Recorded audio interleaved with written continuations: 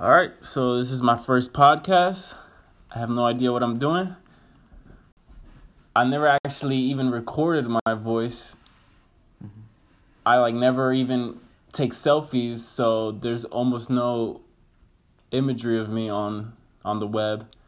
And I guess now there's going to be a sound. I got Francisco here. Hello, world. How you guys doing?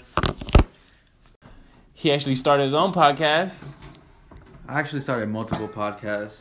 I'm running a podcast called The Art of Living Podcast, and I'm running a podcast called El Chisme del Día. It's my first Spanish podcast.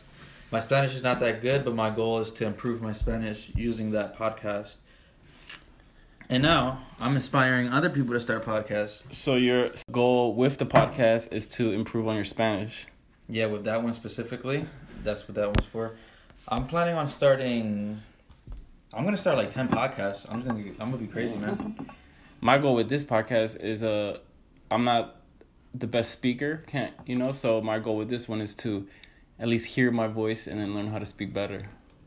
I mean, that works. Even if you didn't want to do it in a podcast form, just recording yourself and listening to yourself will help you improve. I remember in college I had a class, public speaking class, and the teacher had us by recorders, and he had us record our voices, and then hear it in the beginning of the quarter, and then at the end to see how you improve. At the end to see how you improved. I mean, it works. And here, there's more, as they say, skin in the game, because you're sharing it with the world. So you're risking embarrassment.